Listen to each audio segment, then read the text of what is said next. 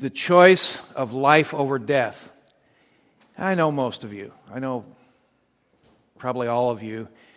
Some I know intimately. We have done life deeply together. So I know where your heart is with Jesus Christ, but I think that I know that it's important that we as believers understand that choice that we make. And it's particularly important for young people because you can choose Christ today and you choose Him in terms of relationship and follow and being, for lack of a better term, having a fire insurance policy. Do you really understand what it means to choose Jesus and follow Him for life?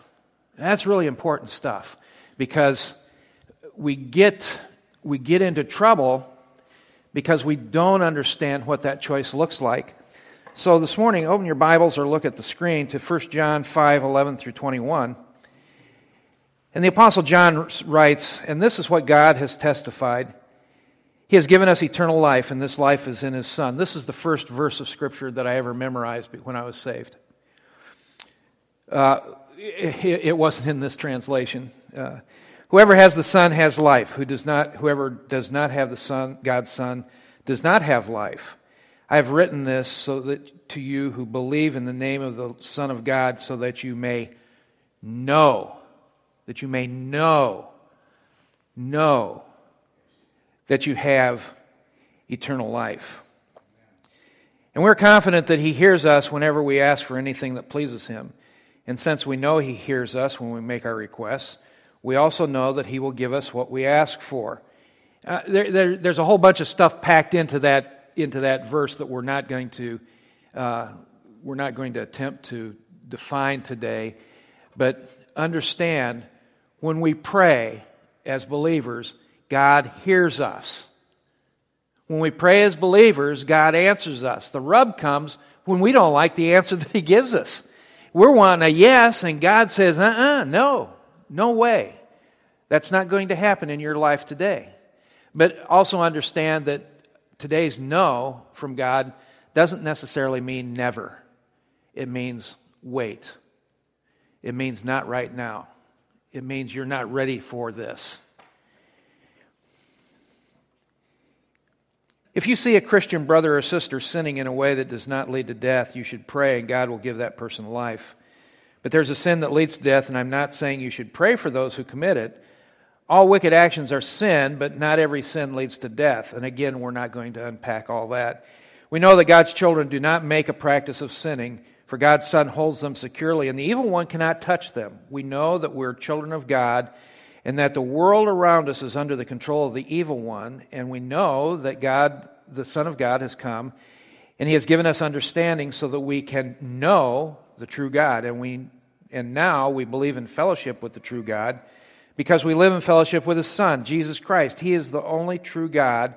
He is eternal life. Dear children, keep away from anything that might take God's place in your hearts. The most important choice we'll ever make in life is the choice between life and death, eternally speaking, spiritually speaking. When we choose Jesus, we choose life. Last week we talked about the important over the urgent. This week, and through these past 5 weeks, we've journeyed together exploring some of these important choices that we make as Christians. There remains this one choice that's going to determine the course and quality of our lives more than all the other choices that we make, and that choice is life or death. And none of us would ever consciously choose death, but it's already been chosen for us. In fact, Hebrews 9:27 says, "Inasmuch as it is appointed for men to die once, and after this comes judgment." We're all going to face death. It's a certainty. I see it every single week. And even though we know it's going to happen, most people don't like to talk about it. It's not on our things to do list. Let's talk about dying. You know, there's people that are even superstitious. They feel that talk about death, it's going to happen. You know, you say, sure enough, we start talking about people that we know dying, and next thing you know, somebody that we know dies. And we've been very fortunate in this congregation that and I don't know if fortunate's the right word, but we haven't experienced the sorrow and sadness of death for a while. And having said all of that, this is a pro-life message. Now, in your minds, you're spinning, okay, what's he going to do with babies? Nothing. This is pro-life about pro-eternal life. This is a message, a pro-life message in a sense that each one of us has been called to eternal life, and it can be ours if we choose to live our lives in the light of Jesus Christ. Pro-life. And so the point of the message is very simple. Choose Jesus, choose life. You choose life, you're choosing eternal life. And for the people of the New Testament, death was often in their thoughts. They were a persecuted church, and the next day, the next hour, the next week, I mean, they faced death on a regular basis because of the current politics of the day. There's some 200 plus references to death or dying in the New Testament, but death was never referred to as something to fear. Never. The message of the gospel was that fear of death has been removed, for the place of death in the believer's life is eternal life.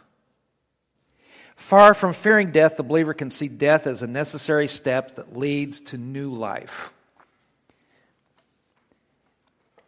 Death frees us from the ravages of the world. We are free from cancer. We're free from dementia. We're free from the diseases that claim our loved ones. So John writes to the Christians in the late first century words that are equally applicable to us in the 21st century. It's just as important today. It makes just as much sense today as it did back when John wrote them. He says, I've written this to you who believe in the name of the Son of God so that you may know you have eternal life. That's called assurance. Assurance. You may know. You don't have to guess about it. You don't have to question it. There's no need to fear death if you believe in the name of the Son of God, because belief in Jesus brings eternal life. Look what 1 John 4:18 says. Such love has no fear, because perfect love expels all fear. If we're afraid, it's for fear of punishment, and this shows that we have not fully experienced His perfect love. What are you afraid of? You afraid of being punished? If you're afraid of punishment, if you are afraid that there's going to come a day when you draw your last breath and you're ushered into the very presence of God, that He is going to stand in front of you and said, you're in, you're out. It doesn't work that way, because both of you, all of us, who have named the name of the Lord Jesus Christ as Savior, we're in. We're innies, not outies. So those whose complete mature love demonstrates the reality of their salvation need have no fear of the return of Christ or God's judgment, because perfect love does away with fear. It casts it out. We don't have to worry about it. Now, when I talk to people who are dying, it's an interesting conversation. I don't know if you've ever done that, especially with believers. I can sit there and hold their hand and say, Melanie, you're dying. Do you realize that? You're going to die. Well, John, how can you be that hard-hearted? That's not hard-hearted, that's honest. You know? It's like, eat that cookie, you're going to get fat. Then you're going to die. So it's this idea of the fear of the unknown. They're not afraid of dying. Is really what I've believed all these years going to happen? Tell me, Brother John, what's it going to be like? I said, well, I can't tell you other than what the Scripture says. But you are going to really enjoy it. You're not going to be laying down anymore. You're not going to be frail. You're not going to be weak. You're not going to be sick. You're not going to be infirm. You're going to have that place in heaven with the very love of your life, Jesus Christ. You're going to be joined with your friends and your family for eternity. That means forever and ever and ever, and then a day and a week and more and ever. You're free from all that. That's what you have to look forward to. And they smile. And they say thank you. Sometimes they die. The point is, we have a fear of the unknown, and I'm telling you, we don't have to have that fear because perfect fear, or perfect love, casts out the fear. There is no unknown. There's details that are going to be revealed to us when we die. And so that's in anticipation. It shouldn't be scary because you're not going to be punished. You're not going to be judged. You're going to be rewarded. And I don't know if you're going to get a rusty old halo and beat up wings and robe so holy that it scratches. I don't know what that's going to look like. But I do know that when we have eternal life, we're going to have something a whole lot better than what we've got now. The kind of love that John is talking about here dispels fear because it involves punishment. Someone who professes Christ but fears his return evidences something that is seriously amiss. You're lacking something if you're really scared, because true saints look forward to his appearing. In John 17, 1 through 3, John is simply reiterating what Jesus taught him. He says, after saying all these things, Jesus looked up to heaven and said, Father, the hour has come. Glorify your Son so he can give glory back to you. For you have given him authority over everyone. He gives eternal life to each one of you. He gives eternal life to each one you have given him. And this is the way you have eternal life. To know you, the only true God, and Jesus Christ, the one you sent to earth. And here's his point. If we've chosen Jesus, we've already chosen eternal life. God's life has begun in us now, and death as this great enemy as it is nothing to fear. Life has overcome death. And we have this blessed assurance. I was downstairs. Did we sing Blessed Assurance this morning? Okay. The knowledge that Jesus is ours and we're his, and it's about relationship. It's about assurance. Everything he's saying in this passage in 1 John, he's that you may know, that you may know, that you may know. It's not a guessing game. Assurance is knowing that we know. And some people have had or are having some real doubts about their salvation. I don't know if that's where you're at today. But I'm going to give you 4 things to show you that you can be assured that you know that you know. Assurance is nothing other than a gift of God to his children. And so how do we know that we have it? How can we know that we know? And there's 4 things. The first thing is answered prayer is a change we see in our lives. Answered prayer is a change we see in our lives. Man, it's exciting to pray and watch God work through that. It's exciting to see how God will work through the trials that he sends our way. And we can look at these things as huge trials. And in our own frail humanity, we can't even begin to fathom how it's going to work out. And God has already said, hey, I got that covered. Is it going to be uncomfortable? We talked about that today in the men's, I'm going to call it the men's Bible study because you women choose to do other things. But we talked about that. We talked about, Jesus is the vine. And sometimes we need to be pruned. Pruning is uncomfortable. You don't want something chopped off. But if this thing isn't bringing forth any fruit, It's better to be chopped off so that something new, so new life can be grafted in Jesus Christ, that we can produce more fruit.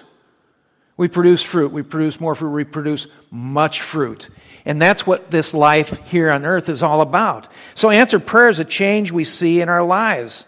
And John writes, and since we know He hears us when we make our requests, we also know that He will give us what we ask for.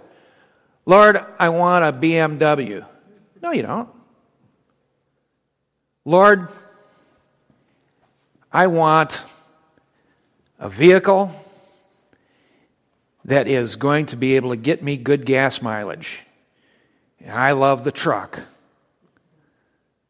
But every time I got in it, I got stuck.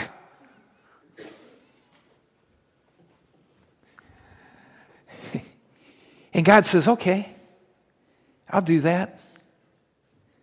Man, He gave me a car that parks itself.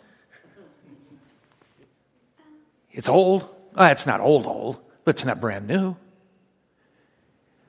But I made that request. God, I need this. This is what I need for our family, for ministry, for work. And you say, well, Lord, let me hit the lottery. You can't handle the lottery. You say, well, if I hit the lottery, I'd give half of it to the church. Well, let me ask something here. Craig, you're the money man. If I hit the lottery, and let's say I got $50 million, take 30% of that for taxes. Okay, half of that. Okay, so now I got $25 million cash. I'm going to give, half of 25 is 12 and a half, right? So see, I'm a mathematician. $12.5 million I'm going to give to the church. What in the world would we do with $12.5 million? Matt, I'm going to pay you and you'll never have to work again. Bart, I'm going to make you suffer. No, we could do some amazing things in ministry, couldn't we? Would it change us? Probably. You wouldn't see a lot of me because I've still got $12.5 million that Sarita and I are going to travel on. Oh, we'll take care of our neighbors and friends. Yeah. Maybe every family in here would get $1 million. Would you like? Okay. But you know, God says, I'm not going to do that. I'm not going to do that. I'm going to answer those requests that are according to my will for you to do the work of the ministry that I've set you up to do. Because you may know that you have this eternal life, and prayer is going to change your life. The second thing, our care for others is a change we see in our lives. I've always been kind of a gregarious character, but sometimes I didn't like people. People are a pain. You know, they say that if it wasn't for deacons, ministry would be great. But that's not true either in this church. They haven't met this church. But you know, there's people I didn't like. Part of the reason I didn't like me. But when I got saved, it did away with all this because natural human inclination for me was to ridicule and criticize. Mess up, and you get dogpiled. And this happens in the church all the time, and it shouldn't be.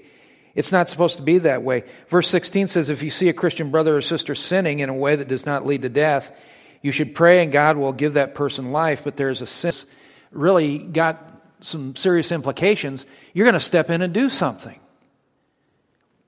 That's part of knowing that you have this assurance because you have what you have.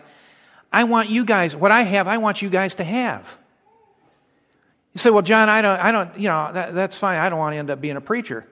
No, you don't have to do that. What you have to do, though, is where you live for the Lord Jesus Christ, where you commit your life to Him, serve Him, help others, pray, have a serious prayer life, And your assurance of your salvation is going to be evident through that.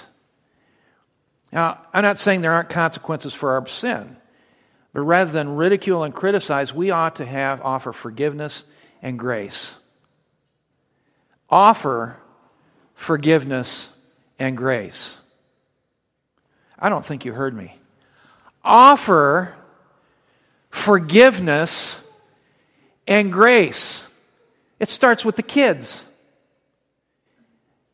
It goes into your family, to your husband, to the wife, to your significant other. You offer forgiveness and then you do it with grace. Yeah, I'll forgive you, you dirty, rotten, rascal scoundrel, but you don't deserve it. But I'll forgive you. That's not gracious. Grace is that, yeah, I've sinned against you and I'm asking forgiveness, or I haven't even asked, but you, because you love me, because you care for me, because you have that deep, intimate passion for me to be a spiritual person, you can say, John, I forgive you. And I can do it with grace. I don't have to hold anything against you.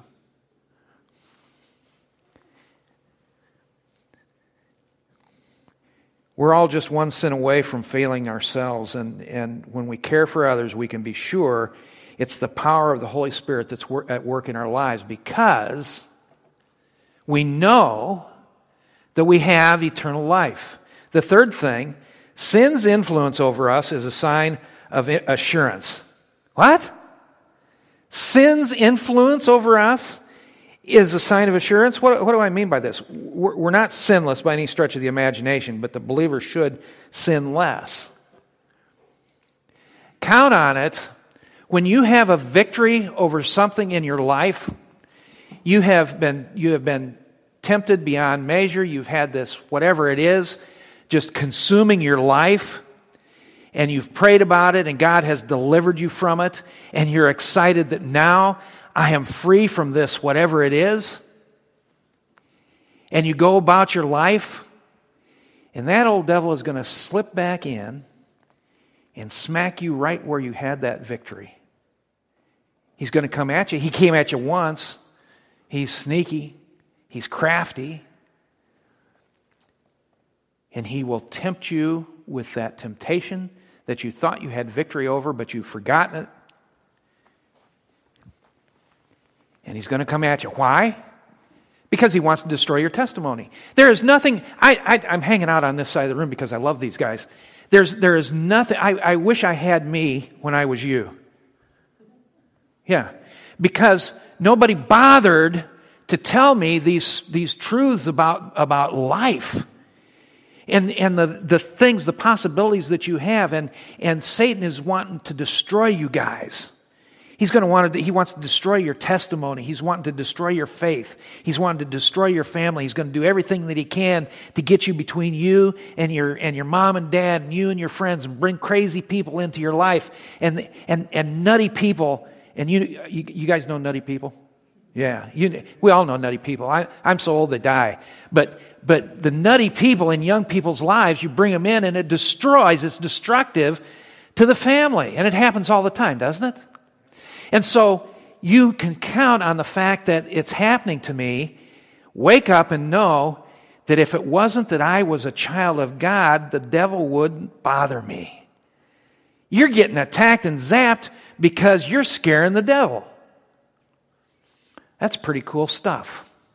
That you have this power, and Satan wants to destroy you. There's nothing that he'd rather do than see a young Christian man, particularly a young Christian man. He does it with girls too, but young Christian men take their lives. Because he takes the life, the leadership of the church is gone. Because if he allows you to destroy your testimony, the leadership in the church is gone. Because if he allows you to get so despondent with the people in the church, and you get your eyes on the leaders who are going to disappoint you, because we are all men and women who are sinful, and you get your eyes on them and say, if that's church, if that's Christianity, I don't want anything to do with it. And so these kids leave. And it destroys the church. Christians are victorious overcomers from the moment of salvation when they're granted a faith that will never fail to embrace the gospel. And they may experience times of doubt. They may cry out with David in Psalm 13, 1 through 5. David says, "O Lord, how long will you forget me? Forever?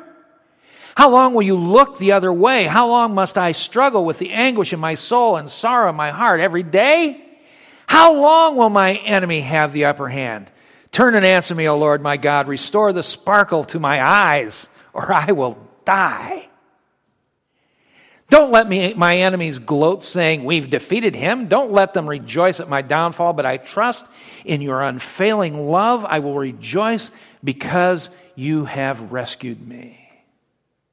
Genuine believers are embarrassed by sin in their lives. If it's exposed, it's an embarrassment. We feel like we don't belong. Clean a pig up. Shine that pig up. Polish his feet. Squirt Uday poo-poo on him or whatever you're using. Make that pig smell real good. Put a bow around his neck. Shine his teeth. Turn him loose. He's going to go back to the slop and the mud and the muck. Why? That's the nature of the pig. You take a sheep. Sheep hate mud, hate to be dirty. And they will avoid mud puddles and the nastiness because that's the nature of the sheep. And so we must understand that we have a nature of a human being, but because of what Christ did, we're changed. The last thing, our desire for worship is a sign of our eternal life. All of this, my friends, we've said it time and again, is worship. It's not just Matt leading us in song. That's worship. That's a very, very important part of worship. But praying, taking the offering, talking with one another, sitting down, the preaching of the Word, the sharing of the Word, the reading of the Word, that's all worship. And there's a story told of a young man and his father who was very, very rich, and they collected art. And the son got drafted, went to Vietnam, got killed. But before he did, his best friend was an artist, and he drew a picture of the son. Got out, came back, and he gave the picture to his buddy's dad, and it was a perfect example, a perfect likeness of his son. And the dad hung this picture of his son in a very prominent place in the house. Well, Dad died, and the artwork was going to be auctioned off. And they start off with this picture. Who'll give me $100? Who'll give me $200? And the naysayers are saying, we didn't come for pictures of this amateur. We want to see the Rembrandts and Van Goghs. He says, no, we're going to sell this first. Who'll give me $50? No, who'll give me $10 for this picture? And one old man in the back raised his hand and said, I'll buy the picture for $10. Let's get on with the auction. The auctioneer slammed down the gavel, and the auction was over. So you're cheating us. You're robbing us. We came here to buy these works of art. We've got money in our pockets. What is the deal here? And the auctioneer says, I had this in the will. They said, the attorney said, whoever buys the son receives everything else. Millions of dollars in precious art that this old man who bought the son received for a $10 bill.